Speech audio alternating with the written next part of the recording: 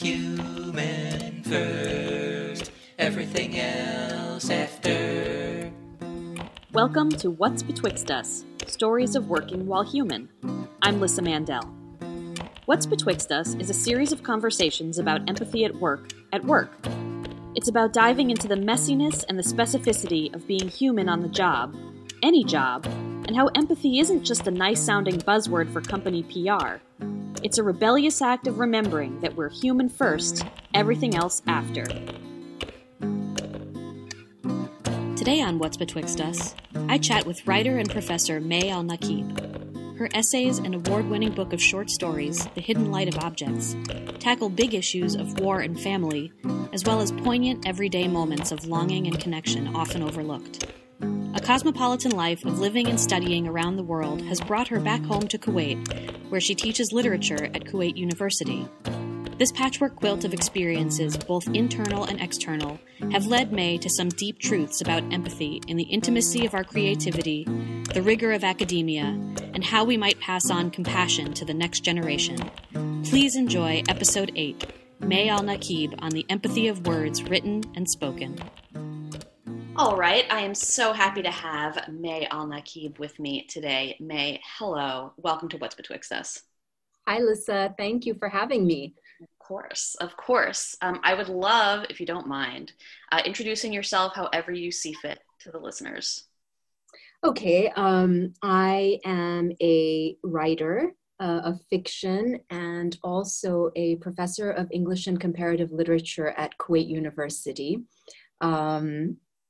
I guess I think of myself in those two kind of schizophrenic ways.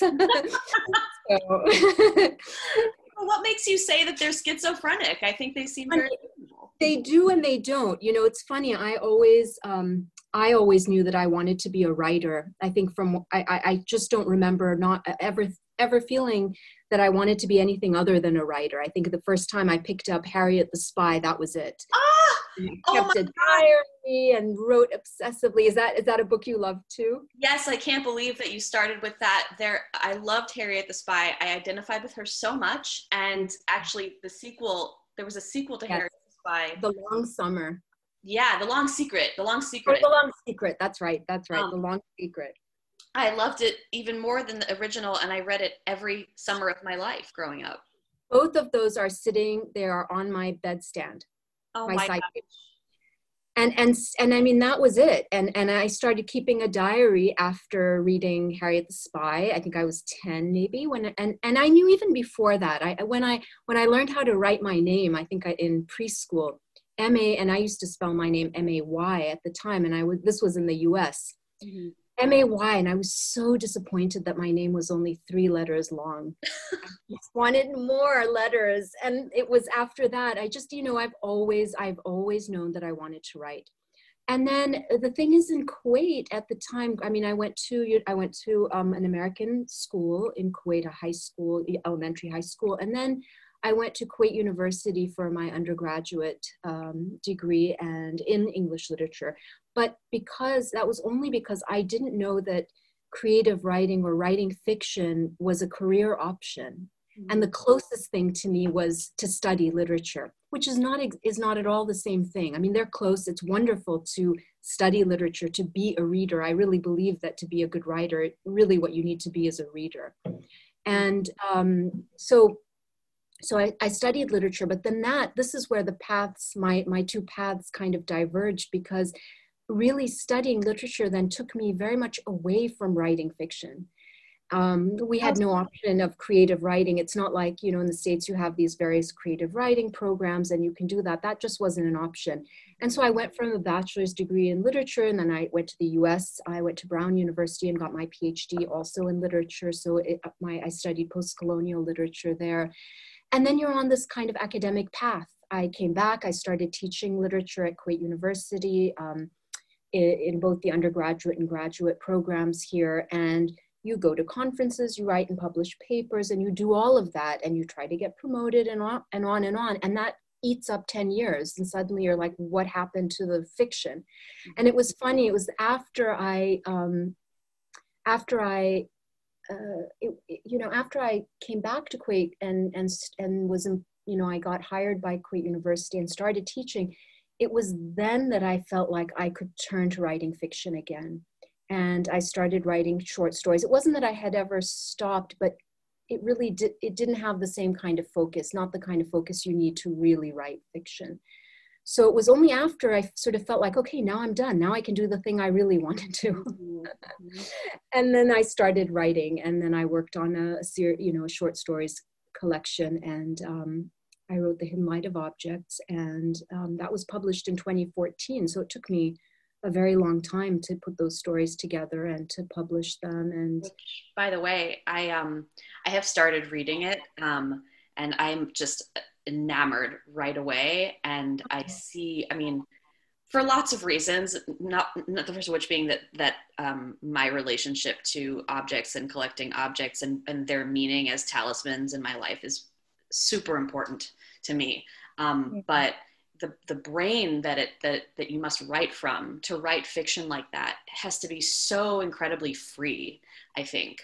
And I imagine that that's a very different brain from academia and from studying others' words. And so I wonder about that switch that you have to make internally between those two jobs. That is such a really precise question. And it really, that word freedom for me means so much. I actually have goosebumps as I'm saying this, because for me to be able to write fiction, the thing that I need most is a sense of complete freedom. And it's something that in the days of Harriet the Spy, when you think about Harriet, what she had was, in a sense, the freedom to move. I always think of Harriet the Spy as moving around, observing, watching, writing, looking. And I always feel like I'm kind of pushing, I always feel like I'm pushing against everything in order to be able to write. And then everything gets in the way, including academe. And so sometimes, and there are a lot of things that I love about academe, and I love teaching, and all kinds of things. I even like the brain work and the precision involved in doing academic analysis, literary analysis, and all of that. But it is very different than writing fiction. And for me, the condition to write is freedom, and it is so precious and so hard to capture. And so that's why it always takes me so long to write, because I haven't had really the privilege of time or the freedom to kind of use time in the ways that I want to use. And I feel like I kind of academe, although I am really eternally grateful for what it has done to my brain and the kinds of things that I've been able to gain from study, which I really appreciate and enjoy. But something else is lost, and that is precisely that freedom to write, and the freedom, the mental freedom that you need. There's a line from Hitchcock, which I've always loved, is this idea that you need a clear horizon to be able to work.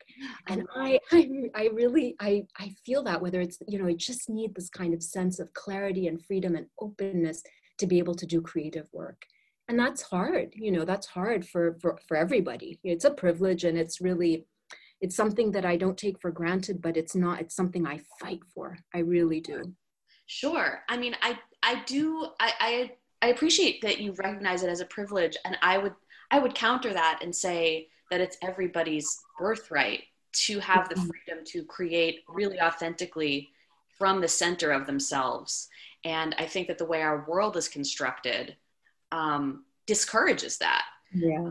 So, this is a show about empathy, and I feel like you are the perfect person to speak to, because you can look at it from so many different facets. And I want to start by asking you about empathy in your writing work, specifically in the process of it and in the writing itself. How do you find that empathy plays a role? Well, the interesting thing for me is really that it's sort of, when I think about fiction in general, apart from my own writing, but just fiction in general, one of the things that I think fiction does best is to cultivate empathy.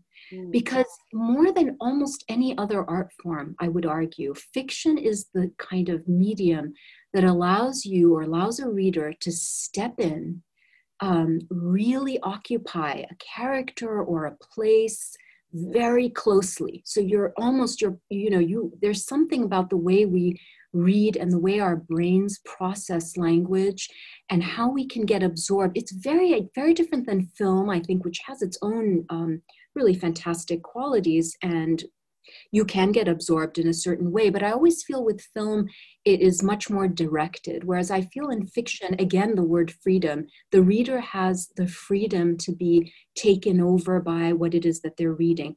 But you put yourself in somebody else's shoes. Somebody, it can be someone completely unlike you, not even necessarily somebody that you like, qualities that you like. But in fiction, you get to empathize. I really feel that even when I teach, when I teach literature with my students, it's one of the things where they're reading, let's say, a writer from Algeria. They're like, well, what is this? Really has nothing to do with us. And the part of the point of my classes is always to try to have students begin to make connections between the things that they think are completely unrelated to themselves and to their lives, and link those to something that is in fact connected to themselves and to their lives. And part of the process of, for me, everything I do in teaching is really about bringing that connection to them, making it really material so that they can connect. And so empathy then in literature is generally, I think, the thing that it does best. For me, when I write, it's funny, I empathize with my characters. That just is something that happens without my necessarily thinking about it too consciously. The thing that I don't do is think about the reader very much, at least not at the beginning. I think when you're sort of dealing with things like whether something works or a form works, or there are things going on here that maybe confuse the reader, that I think at a later stage. But at the very, very beginning, it's really very much about me and the characters, and much less about me or the characters and the reader. And then on the other hand, when I'm teaching literature, it is very, very much about the book and the reader and the kinds of, and the empathy that can be generated there. But I do, again, think that literature is the place where empathy is cultivated almost best of all. Yeah, I love that. I never thought about film versus fiction in that way. And it's true, because as a writer, which I'm a writer myself, that it requires you to get really, really intimate with what you're writing. Like so intimate that, as you say, you turn off the idea of the audience. And I've had worked with this book coach who would ask me, I mean, I don't write fiction, I write personal essays, which is a different kind of intimacy, but she would say, who are you writing this for? And it almost paralyzed me because I couldn't think about that. It's a different kind of, it's like you have to get really, really quiet inside of yourself and shut out anybody else's ideas in order to like really let it flow the way it wants to. I really think that that's true, because again, I think that dampens the freedom that you mentioned at the beginning. When you're worried about what somebody might say, how you might be judged. And I mean, for me in Kuwait, there's always also the fear, not necessarily fear, I really don't feel afraid, but just the sense that, well, what could happen, how might society respond, but even more worryingly, how might authorities respond? I mean, my short story collection was bizarrely banned in. I read that. Yeah, I mean, it's completely bizarre because it was, it was published in 2014, so it took 3 to 4 years for people to decide that it was, I don't know, offensive or whatever. I mean, it's one among over 4,000 books, so it's not the only one. It was just kind of a strange move on the part of the Ministry of Information to start banning books left, right, and center. I was banned alongside really wonderful books, so it's quite a privilege in a way, an honor, a badge of honor. But in any case, I never, as I was writing Hidden Light and even my novel, which I've just recently completed, I never really thought especially about that, the fear that, or the worry that that authorities might be judging, or people might be judging, or what are people going to think. But that you're right, that especially when you write something like memoir or personal essay, that is very hard to keep aside, because you do worry about, I think, people, especially people you care about, and if they're somehow entangled in what it is that you're writing. There is that kind of feeling that you don't want to hurt or offend anybody. Yeah, I mean, it's the difference between being like speaking authentically from yourself and marketing yourself. There's a left brain and right brain; they're entirely different. Yeah, that's true. But I want. Wait, I was going to ask you something else about that.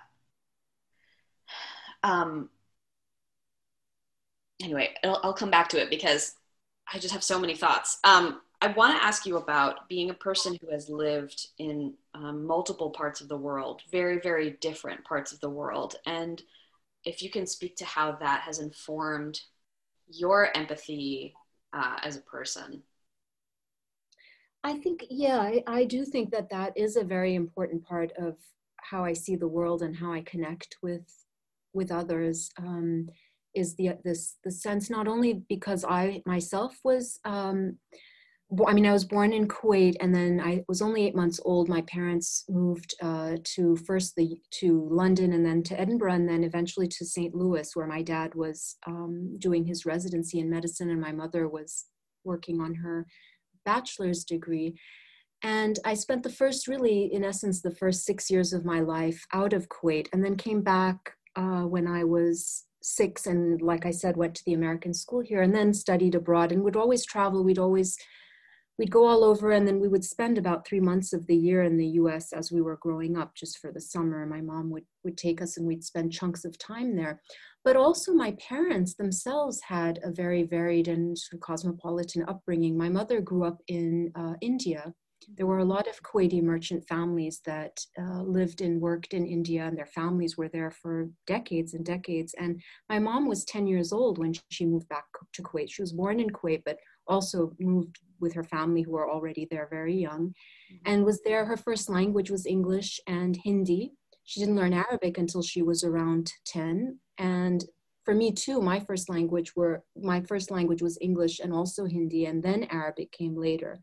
Wow. For my dad, he grew up in Basra in Iraq, and he was about, I'm trying to think, he was maybe 12 when he moved to Kuwait, although they had family in Kuwait, but he moved to Kuwait with his family, and then was only 16 when he moved to Vienna with his brother to study at the University of Vienna, to study medicine. And for me, the idea of my dad, who knew Arabic and had never been, he traveled maybe within the Middle East to Lebanon. His mother was Lebanese. But then to move to Vienna and to study at the University of Vienna and to learn German and to study medicine also in Latin and to take these oral examinations it's just astonishing to me. And to graduate at the top of his class. And it's amazing, this kind of flexibility in my parents, I've always just found so admirable. And it is something they've passed down to me and my sisters. We kind of absorbed it without necessarily realizing. But when I look at them, I think, well, what we are is just nothing by comparison when I think of the kinds of things that they encountered and did, and kind of the flexibility that must have been involved for them to be able to relate and connect and just survive in all of that. It's kind of crazy.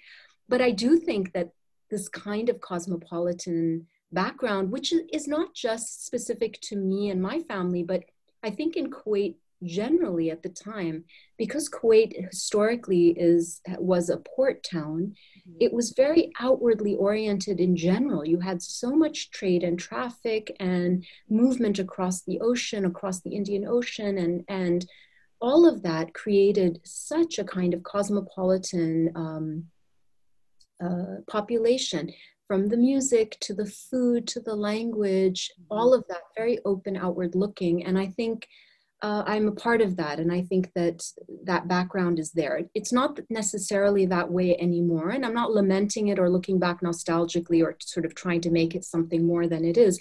But I do think it's a component of our historical background that I relate to. And I do think, I kind of feel that way myself. And I think the benefit is that I can never judge. I can't judge others. I can't look at others or people, that are from different places in a judgmental way. I think I always look at things from at least two perspectives at once. And Wow. I'm so can't be quick to say, well, we're better, or this is, I'm always, well, I don't know, I don't think so. And I think that kind of double and triple, quadruple perspective is something that I just carry with me. And it's really hard in a way, Lissa, because it means that you don't belong. I mean, this is the one thing too about empathy that can be, I don't want to say negative, it is not a negative, but when you have the capacity to empathize and to see from more than one perspective at one time, it also makes it hard to fit in. But that might not be a bad thing. I think maybe fitting in can be a bit overrated. Oh, I mean, I love that you just said that. And yes, I agree. And it's crazy because I came from, an entirely different background, grew up in the Northeast of the United States. My family never lived anywhere else. And yet I felt so much like an outsider. I mean, partially because we were like the token Jewish family in a very white Christian town, but that cultivating that feeling of not belonging, I would credit all of my creativity to that and my empathy to it, because it meant that I was looking harder for connection. It meant that my antenna was up to deeply connect with other people. And so when I found them, I could laser in. Does that make sense? It makes so much sense because I think, yeah, I really, I couldn't agree more. I think there is this letting go of belonging, which is very hard to do and a lot of people can't do it. I think it takes a certain kind of strength to be able to kind of let go of the connection, not the connections, but let's say the ties or the certainties, the identities, whatever it is that holds you in a certain place, to kind of untether yourself from that. And in some ways it's about embracing homelessness in a way, or being I'm using that metaphorically, but just to kind of not feel I have to have a home. But in some ways, like, different places, different sensibilities can become, or can, writing, right? So for me, writing becomes more my home than anything else. People become, in a sense, love, I know it sounds corny, but love, connection, those kinds of things become more home than the actual place or country or citizenship or whatever it is that's holding you. But I do think that takes a certain degree of strength, and because it isn't easy. It isn't always easy, for sure. But I do, and I agree with you that creativity comes out of that. And I think, again, because it's a kind of flexibility, you're able to pivot, you're able to, again, occupy more than one perspective. You don't take criticism, I think, as harshly too, because you're so quick to see the multiplicity or the multiple views of things that you're not so tied to your own. And you can say, oh, wow, yeah, you're right. I don't think my position necessarily is this, what I thought it was. I'm always curious when I get critiqued. I'm always more curious about, rather than insulted or defensive, I'm always like, well, I never thought of that quite that way. And that makes interesting sense.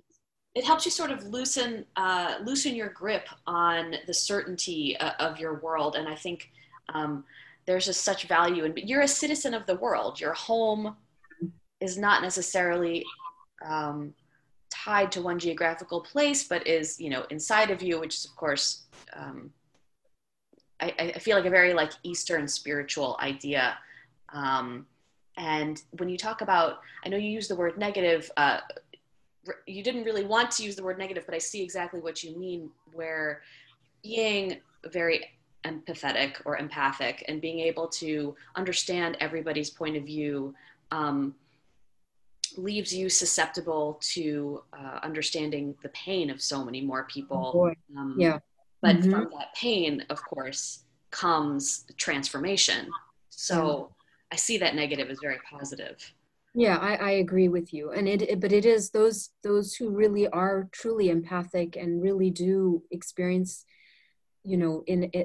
experience that emotional weight. It isn't easy. It really does it really does eat up more than, and you have to have a certain kind of ability to withstand that or put up certain boundaries, because it can just eat you up. And I think people, maybe creative people, again, I don't want to romanticize it, but I just think it kind of is the case that creative people are perhaps more open to differences, to multiplicities, and to others in a way that makes them more susceptible to the pain the pain that comes with empathy. But like you said, something productive can also, can come from it. But you have to be able to put up enough boundaries that you can have the space to then create something productive out of it, as we would hope, so, but I do think, there is this other side to empathy that kind of gets left out, because I do think we hear a lot about empathy as being so important in the workplace and in other places, which I couldn't agree more. And in the world that we live in politically, it is perhaps the thing that we need more than anything. We really do need empathy. And yet the other side, and this isn't necessarily for, I think the main problem is we don't have enough empathy, not too much empathy, but too much empathy is also sometimes a danger not a danger, but maybe a danger, or something that can be a little bit heavy for some. Well, yes, I mean, I think the boundaries, you nailed it with the boundaries. Needing to take a moment to cultivate your own garden, as it were, to care for yourself, especially if you're working with really emotional themes or in really difficult environments. And I know a lot of what you write about and what you teach is themes of war and gender and big, heavy stuff. So if you would like to speak a little bit about being a professor, a teacher, and where empathy comes in bringing these really heavy subjects to your students. I think that when I structure the classes that I do, and a lot of them are structured in a kind of comparative way, because I tend to teach classes in comparative literature. So I always try to pair certain texts together that seem like they wouldn't necessarily go together, or sometimes texts that really seem like they are in conversation with each other in one way or another. So for example, like in an intro to comparative literature class, I put Margaret Atwood's The Handmaid's Tale side by side with Nawal al-Sa'dawi, the Egyptian writer, her short novella called Woman at Point Zero. And so both of these are, very powerful feminist texts, but from very different places by very different authors, structured in different ways and all of that. But when you put them side by side and you have students read them together, they very much resonate and produce kind of interesting effects in the students themselves, So maybe our students, especially in this part of the world based in Kuwait, might look at, for example, Nawal al-Sa'dawi's novella as saying, okay, well, this maybe speaks a little bit, although it might not even to some of them, but they might think that Margaret Atwood's is further removed, but of course not at all. When you put them together, you really see how so much of what is in that novel is applicable to the kind of patriarchal systems that are prevalent here in this part of the world and really dominate and structure a lot of our students' lives. I mean, I especially love it when I get a class of majority women, which happens a lot because the majority of our students are women. Interestingly, just at least in the English department, we have majority women students.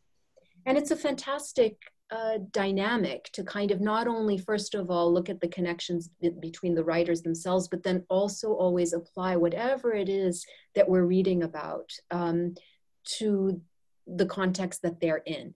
And it's always really productive for me to kind of have them discuss what they think is going on, whatever the books might be, and how far removed they think they are from their own lives and their own context. And then I kind of start bringing in things that relate to what is going on in Kuwait, whether politically, socially. I always bring it back to the political, the social, the things that are going on in the papers, things that are affecting their own lives, and then relate whatever book it is to all of that. That matters to me a lot.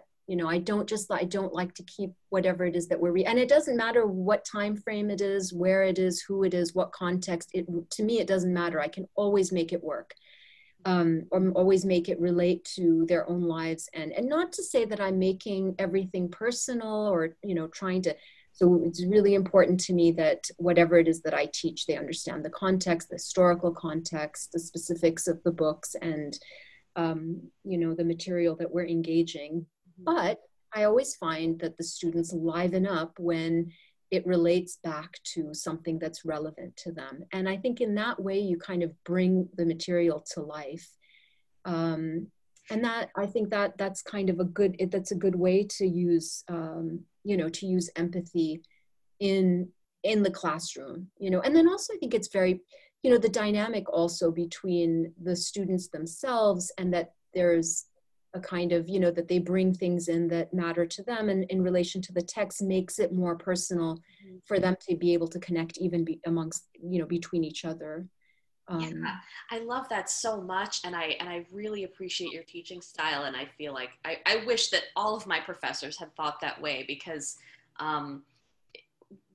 the point of consuming literature, I think, is putting yourself in the context of a continuum of experiences as the reader, and not just being, making the focus the students and their lives and how they're impacted by this, rather than the literature itself. And I just can't tell you how many literature classes I took. Specifically, I'm thinking about this Fitzgerald and Hemingway class that I took in college that I loved very much, and it inspired me to go travel and was great. But I couldn't relate really to the content, and the professor didn't really make an attempt to do that. It became just an analytical discussion of, the craft, as opposed to how it was relating to the students reading it. So I really appreciate your way of going about that. And I think, and I know it's sort of old fashioned these days to talk about craft or to talk about form and the aesthetics of what we're looking at. That matters a lot to me. And I think that's because I'm a writer and I care a lot about form. And in fact, modernist writers are some of my favorite writers. Mm-hmm. And, the form really matters to me. And so we do spend a lot of time talking about all of that, but not in isolation. Mm-hmm. So, if there's a way to talk about the form and to talk about why this style at this particular time, why this particular sentence structure, why does this make sense in relation to whatever it is that this author is writing. So, even a more recent novel, Mohsin Hamid's Exit West, mm-hmm. which is is a really fantastic speculative fiction novel about migration, and it has this, suddenly these portals open up everywhere in the world, and people are able to move, and you can't control the borders anymore, because these portals open up and you can step through and suddenly end up in a different place. Oh my God. Suddenly you have, it's really amazing. So you have people that are in a war-torn region suddenly stepping into a portal going through to sort of the most expensive area of London. And there's nothing that any police or border patrol can do about it. And you must read the novel. It's a fantastic novel. And the students, and it's very beautifully written, and the form is very interesting. He does a lot of things formally that make a lot of sense in relation to the story itself, and in relation to the context of the novel, which is written at a time when migration and war and movement and the bodies of refugees and what happens and how passports matter and why perhaps they shouldn't, and on and on. Mm-hmm. All of that in relation to how he tells the story itself. So we can have a discussion about form, but very much in relation to thematics of the novel, but also in relation to the context of when the author was writing it, and then relate that to us in Kuwait, where we might think, well, what does that have to do with me? Well, we are a country of 70% non-Kuwaiti residents. Really? Many of them migrant labor, and migrant labor has, the rights of migrant labor here are problematic.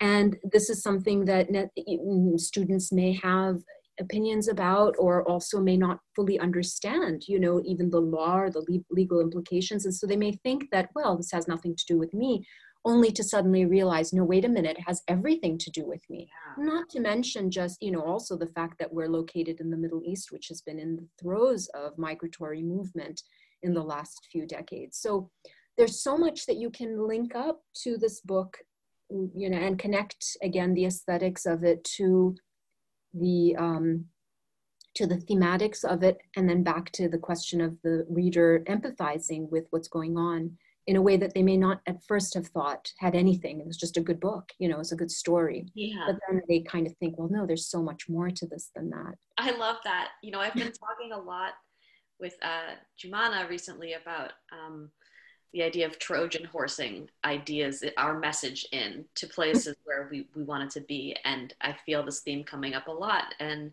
this is such a great example of really compelling literature that's compelling all on its own. But if you dig deeper, there are other messages to be found there. Sure. I love that. I remembered what I was going to say a million years ago with regard to your book that was banned. You know, oftentimes people talk about their creative projects as their babies, right? Or like having to kill your babies when you're editing things. And I wonder if you could speak to how that felt emotionally, if you conceive of your work that way, first of all, and second of all, how it felt emotionally to have it banned, and your feelings toward the government for doing that to your work. I do feel like my writing and my work, I don't have children, and I do feel that my writing is a kind of creative thing that, or, you know, this kind of, I don't know what to call it, a body that is so close, so much a part of me that is a kind of child in a way, you know. And I did feel very close and do feel very close to Hidden Light and to the work that I do generally. But that's so funny, Lissa, when I found out, it just came out of nowhere. I remember exactly where I was. I was just sitting in this restaurant, not in Kuwait, and a student of mine sent me a message saying, well, I just heard that your book was banned. And I believed her immediately. And because I think she sent me a link to something. And I just felt I felt almost like nothing. I felt not disappointed, not angry, not, you know, I'm going to fight this, which many other authors did feel that and did fight and took the case to court, and some of them even won. I just felt exhausted. I just felt like, are we still here at this point where we're banning books? And especially if anybody were to read Hidden Light of Objects, I find in many ways that book to be a kind of love letter to Kuwait. Even though it's not all about Kuwait by any means, but I think so much of it was written I didn't write it with that intention, but in many ways, when I think back on it, it is kind of that way, that there is so much there written about Kuwait with such love, that it felt like I just feel exhausted. I don't really want to fight, and I would rather just be left alone to write. And that feeling has kind of stayed with me. I never inquired as to why it was banned. I didn't try to fight it. And I wrote an essay, I wrote a personal essay about it, and I published that. And it's funny for me when I do that and I publish the essay and then I just kind of let that go. And it felt to me more like, this is not my problem. This is a problem that other people have to deal with. And it's not a problem that I want to spend the rest of my life fighting, because I have other things to do. And if we're still here, if we're still at a stage where we're banning books, I'm not a part of that. I can't be, because I only have one life. I have this one life, and I have other things that I think are more important than fighting banned books. Other people can fight that fight. And that sounds, I know that that can be a controversial thing to say, especially among activists and people that I really respect and admire. But that is just a decision that I had to make, is that I don't have the time to be able to do it. I don't. But only because I'm also just tired of it. It's not that we haven't done things to try to make things better. This comes after sort of many, many decades, or let's say decades, of trying to make things better. Right. And to have this happen, especially in a country like Kuwait, which was so open, and it still remains more open than most other countries in the region. Mm-hmm. So we still have that in Kuwait. And yet, for me, I always hate that comparison. Why must we compare ourselves to other countries in the region that are not as open? Why can't we compare ourselves to places that are more open? So that we compare ourselves in a way that's we want to aspire to better rather than worse. So that's why I just sort of felt, yes, I felt like my baby was drowned or killed, and but I felt exhausted, basically. I completely honor your intuition with that, because you did all the hard work of bringing it to life, and you did your part of it. And I don't think that, yes, fighting banned books is a very important pursuit, but it's not everybody's pursuit. There are people who feel their purpose is to be activists, and there are people who feel their purpose is to be creators. And I respect it. And I have to tell you, when I read that it was banned, it made me even more excited to read it. Yeah, and it's so funny.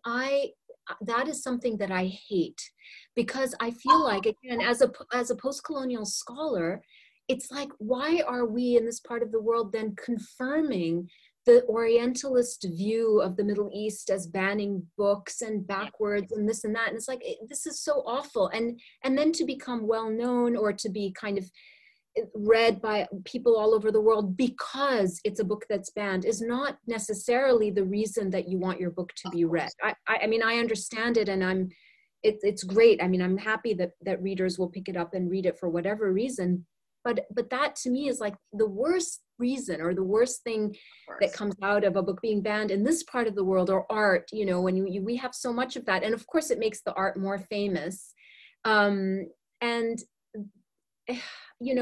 It defeats the purpose of the ban, which is good news, but also it just confirms this image that so much of us who are writing or creating or, want to oftentimes fight against, is a stereotype of the Middle East as this conservative place, and banning books. And it's like, must we do this still? Must we still be here? It's always disappointing. It's just it's a disappointment, and it's, and that's precisely the part of the exhaustion, it's just like, wow. No, I hear you. I really hear you. I think that, and I agree, as somebody who also is a creative person, you want your work to be received just based on the work itself and the merit of it and how it connects to people, and not based on some sensational headline. And unfortunately, I think that's how a lot of things get into the limelight, is based on a sensational headline. And yeah, it's not ideal. It's not ideal. But this brings me to the topic that we were talking about right before we got started with this interview, which is this idea of the U.S. and Kuwait being very aligned in their challenges right now, and how I've never been to Kuwait. The closest I've been in the region is Israel, and it is a very different part of the world from the U.S., and it's easy to spot the differences, but I feel like the pandemic has really brought to light similarities here. And I wonder if you could talk about your experience with the pandemic, and I'll chime in too. Sure. So I just wrote an essay called I Banish You, Reflections on Kuwait, which is precisely about this topic. Mm-hmm. And I mean, I think I don't even know where to begin. There's so much that was done wrong, but I think sort of one of the things that bothers me the most about how everything has gone. So Kuwait, our numbers remain very high, and we're not a huge country. We're smaller than New Zealand. Mm-hmm. I could have seen a situation in which Kuwait could have tackled and controlled this pandemic right at the start, and we would have been in a situation like New Zealand. In writing my essay, I purposely did not compare Kuwait to any other place, not for better, not for worse. I wanted to focus specifically on Kuwait, because I wanted to look at what I thought what I thought was happening here, not in relation to anybody else. But I do think Kuwait in many ways is very close to the United States, and in the way that it's tackling the pandemic, not controlling the pandemic. There are lots of things that went wrong. One of the main issues for me is this sense in Kuwait of self-entitlement, and feeling there is not a real commitment, from what I can observe and what I've seen, of social, societal, community commitment and obligation. Mm-hmm. That the priority is, the individual first. I will wear my mask or not wear it as I choose. I went to a ministry. I haven't been out, I'm trying to be really strict about self-quarantining, and I just have no desire to go out because I just find it scary. Mm-hmm. But I had to go to a ministry to sign some papers. And in the ministry, the guy at the front desk was not wearing a mask. He was talking to people. Yep. He was talking, making announcements, and we were all in the same room, a very small room with many, many people, and not wearing a mask. And, I went to a bank recently and also in a very small room, and I had to specifically ask the young woman, can you please wear a mask? So to me, and this is not just the case here. We opened up our malls, and the pictures coming out of the malls of people packed, even though the regulations, the government regulations are fantastic. If you read them, they're really good. But the decision to open the mall, one of the first things when our numbers were still, our positivity rate was still in 20%, is a bad decision, a decision based on economics, not community well-being. Right. So, for me, the priority, like in the US, the priority has been the individual's choice first, and there's a kind of stubbornness about the decisions and a lack of care or consideration for the community. And the second thing is just the economic, prioritizing rather the economic first. So we're going to open all businesses. We're going to open.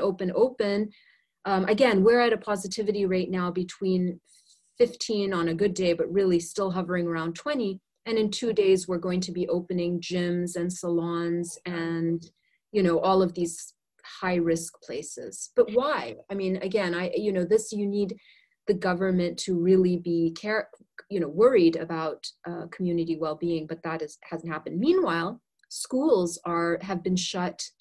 The government schools have been closed from March, and the plan is to keep them closed until October. So Kuwait is one of the only countries in the world where students have had no online education for 8 months. Private schools went online immediately. Private universities went online immediately. Kuwait University, the government university, has only recently gone online. So for 5 months, they were on paid holiday, basically, because it was just too much to sort out. I think that is a crime against the younger generation. Absolutely. I was listening to The Daily yesterday, the New York Times podcast, and they were talking about teachers not wanting to reopen schools, but also what a terrible position to be in, to have to choose between public health and educating the children, and how the children might go in the US might go for an entire year without school in some places. And that's terrible, but it's just a choice that you'd think that an advanced country wouldn't be making. And I think you're absolutely right that it goes to this idea of rugged individualism, which of course, the United States was founded upon, and the United States is all manifest destiny, at the expense of the lives of the people who were here to begin with. And so the idea of doing anything for the sake of the community, or letting the community's needs override the individual's needs, is, vile to so many people who live here, which is appalling to me, because I'm like, right away, what's best for the community? And I think that comes from having a mindset, an empathetic mindset, where the well-being of those around me is just as important to me as my own well-being. Absolutely. That is so well put. I mean, that is exactly what it takes, is that you need to be empathetic to everyone around you, and then do what's best for everyone, and not put yourself first. This idea that, well, you're wearing a mask, so what do you care about me? Well, no, I'm wearing my mask for you. Right. You should wear your mask for me. That kind of inability to understand that, or just to understand it and not care, is, I really feel like this is and I'm sure we've seen examples of the rage that people feel one way or another in response to wearing or not wearing the mask, which I think is like, really, exactly like banning the books. You feel like, really, we're still here. And I mean, why is this even an issue? This is not the issue that we need to be focusing on. And for example, if we kept in Kuwait, I don't know if this is true, I'm not an expert, but what I can imagine is, if we had prioritized education over business, so we kept the malls closed and the car showrooms and the gyms and salons and whatever else, supported those businesses in the best ways that we could, but we didn't open them up the way that we did, maybe education wouldn't have been the last priority, which is exactly what it is. Right. The education is the last priority right now in Kuwait. Right. So yeah. Yeah, the challenge of having money and corporations be more important than the human beings they're meant to serve. Yes. And again, because I mean, again, in other places where we witness this situation working is because people do have this community sense that we don't even need rules. We don't even need governmental rules because we're going to do it anyway, because we know that that is going to be what's best for the community in the not even the long term, in the short term. It wasn't impossible to get the situation under control if everyone followed the rules first, rather than waiting until it became uncontrollable. Right. And still not following the rules, you know. So in terms of empathy, that one of the things that's in my mind really powerfully is because my sister is she's a working mother, she's an academic, her husband is working full-time as well, and they have 2 kids. And the lack of empathy for parents and mothers, especially in the midst of this pandemic, where you have young kids, and if you're lucky enough to be able to have a school that's going to be going online, you're going to have to consider how you're going to manage 2 young kids teaching, and then your own work, teaching or doing whatever it is that you do, if you can stay home. So her husband can't even stay home because some businesses are opening up completely. Right. And how the workforce, so never mind the education system, the workforce has been completely unsympathetic and inflexible to parents. Yeah. And it's just, it really, there's no empathy whatsoever for parents, and especially I think for mothers. And a lot has been written about this, especially in the US. I know that the burden of so much of this, even with great fathers, the burden of so much of what's happening is going to fall on the shoulders of mothers and women. Yeah. And it's just, that to me is just incredibly heartbreaking. And where is the empathy? You know, where is the empathy for people at work who have kids, you know, and who are working full time and have to manage? It's an impossible situation to be put in. I agree. And I'm very, I don't have children of my own, and I'm grateful that I don't have to make that sort of gut wrenching decision. And it does feel in a way that we're being thrust backwards in time, to a place when that burden was on women, substantially, and that women had to choose between, their domestic duties and having a career. But I really think, and maybe I'm Pollyanna about this, but I really think that all of this is stuff that needs to bubble to the top and rear its head so it can be skimmed off. I really think that on the other side of this catastrophe in the world, we're going to have brand new systems. We're going to have to build brand new systems. I'm actually optimistic about the US. Oh, really? From the outside looking in, I feel like, yes, you're absolutely right. Things are bubbling to the top in the US on all fronts, in so many different areas. And I do feel things are coming to a head in a way in the US, but I see so much productivity, like so much that's productive and active happening at the same time as all the negative stuff that we're also obviously seeing, that I do feel much more hopeful. Exactly as you said, I think systems it may not happen overnight, but I don't think it's not going to happen, because I also think there's a younger generation right now that isn't asking anyone's permission to get things done. Yes. We're like, well, we're done with all of this, so we're moving on, we're moving right ahead, so, and I think that will continue to happen. Again, it will not be, I don't see the pandemic as this kind of dream situation that's going to solve, many people think, well, this is going to help us with the environment, or it's going to help change this and that.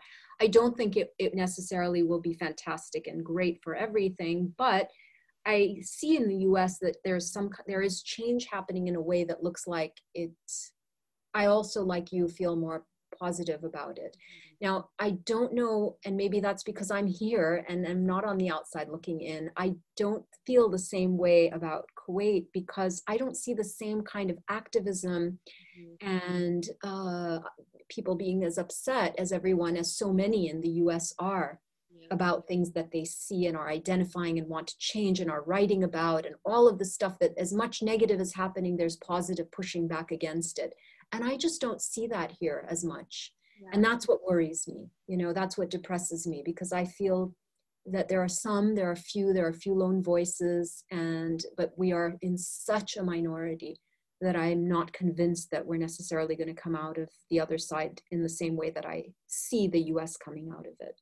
Yeah. But again, I hope I'm wrong. I hear you. And what I will say is that your region of the world has gone through so much conflict for thousands of years. And this is just another point of conflict. And you and your voice are a really bright and important point in that. And I'm not saying that I imagine it to be easy to live there or to imagine how it's going to turn out. But I have faith in the creatives who come from that region, because I know that you have to climb or jump so many more hurdles than, say, someone from the US. So it makes me optimistic to know that people like you exist. Oh, that's so kind and so generous of you to say, Lisa. And that it does. It's nice to hear that. Thank you. Well, it has been such a delight talking to you. This is lovely. I could talk to you all day. And I wonder if there's anything that you want to share before we close out. No, it's been an absolute pleasure for me too. And I'm so happy that you're engaged with discussing all of these issues, which are really, really important and often overlooked. So I'm really happy to have had a chance to chat with you about some of these things. Thank you so much. Oh, thank you. Thank you. Thanks for tuning in to episode 8 of What's Betwixt Us, Stories of Working While Human. To learn more about May and to read some of her beautiful work, please visit mayalnaqib.com. That's MAIALNAKIB.com. What's Betwixt Us is powered by Zany, designed to build trust and authentic human connection in remote workspaces. More at zanie.app. Human first, everything else after. Human first, everything else after.